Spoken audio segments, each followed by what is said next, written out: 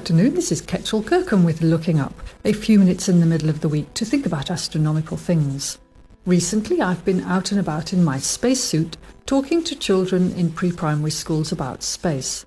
It seems everyone has heard about the International Space Station, and many believe it's the only space station up there, but there have been several.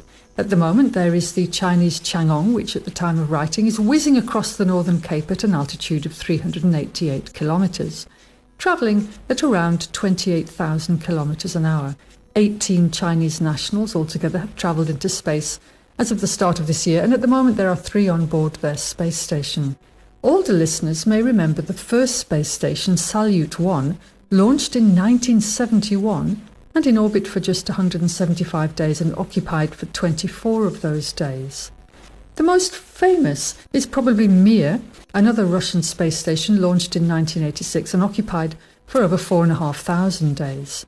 If you are a regular listener to this programme, you might have caught the news that NASA is to send humans to the moon with the Artemis mission next year.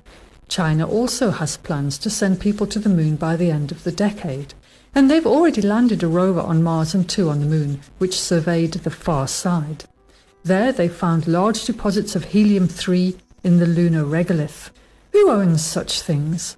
If the Chinese landed on the moon and find useful or rare and valuable precious minerals, can they just take them and use them for their own commercial purposes? Space activities are for the benefit of all nations, and any country is free to explore, orbit and beyond.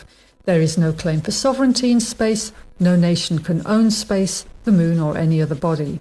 Weapons of mass destruction are forbidden in orbit and beyond, and the moon, the planets and other celestial bodies can only be used for peaceful purposes.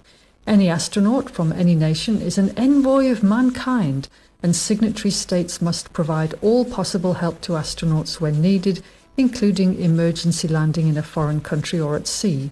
Signatory states are each responsible for their space activities, including private commercial endeavours, and must provide authorization and continuing supervision.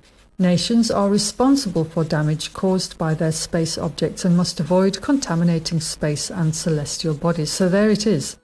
China has signed up to the Outer Space Treaty. There is in addition a moon agreement, but neither the US, Russia nor China have signed up to it. It reiterates that lunar resources are not subject to national appropriation by claim of sovereignty, by means of use or occupation, or by any other means.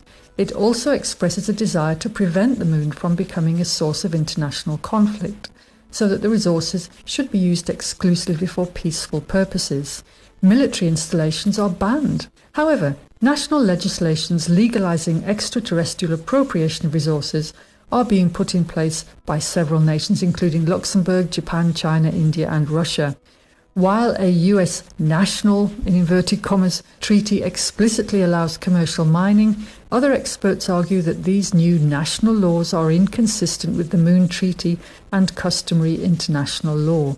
In case you're interested, South Africa did sign up to the Space Treaty way back in 1968, and there is a South African Council for Space Affairs and, as you may know, a national space agency called SANSA. So yes, it's interesting, China going to the moon and the US going back probably next year. Well, currently, if you look up into the sky, you will see a thin, waning moon visible during the daytime, which will become invisible as the new moon by Sunday.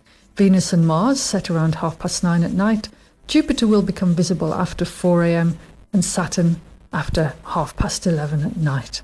So wrap up warm if you want to see any celestial bodies. For now, this is Ketchel Kirkham wishing us clear skies.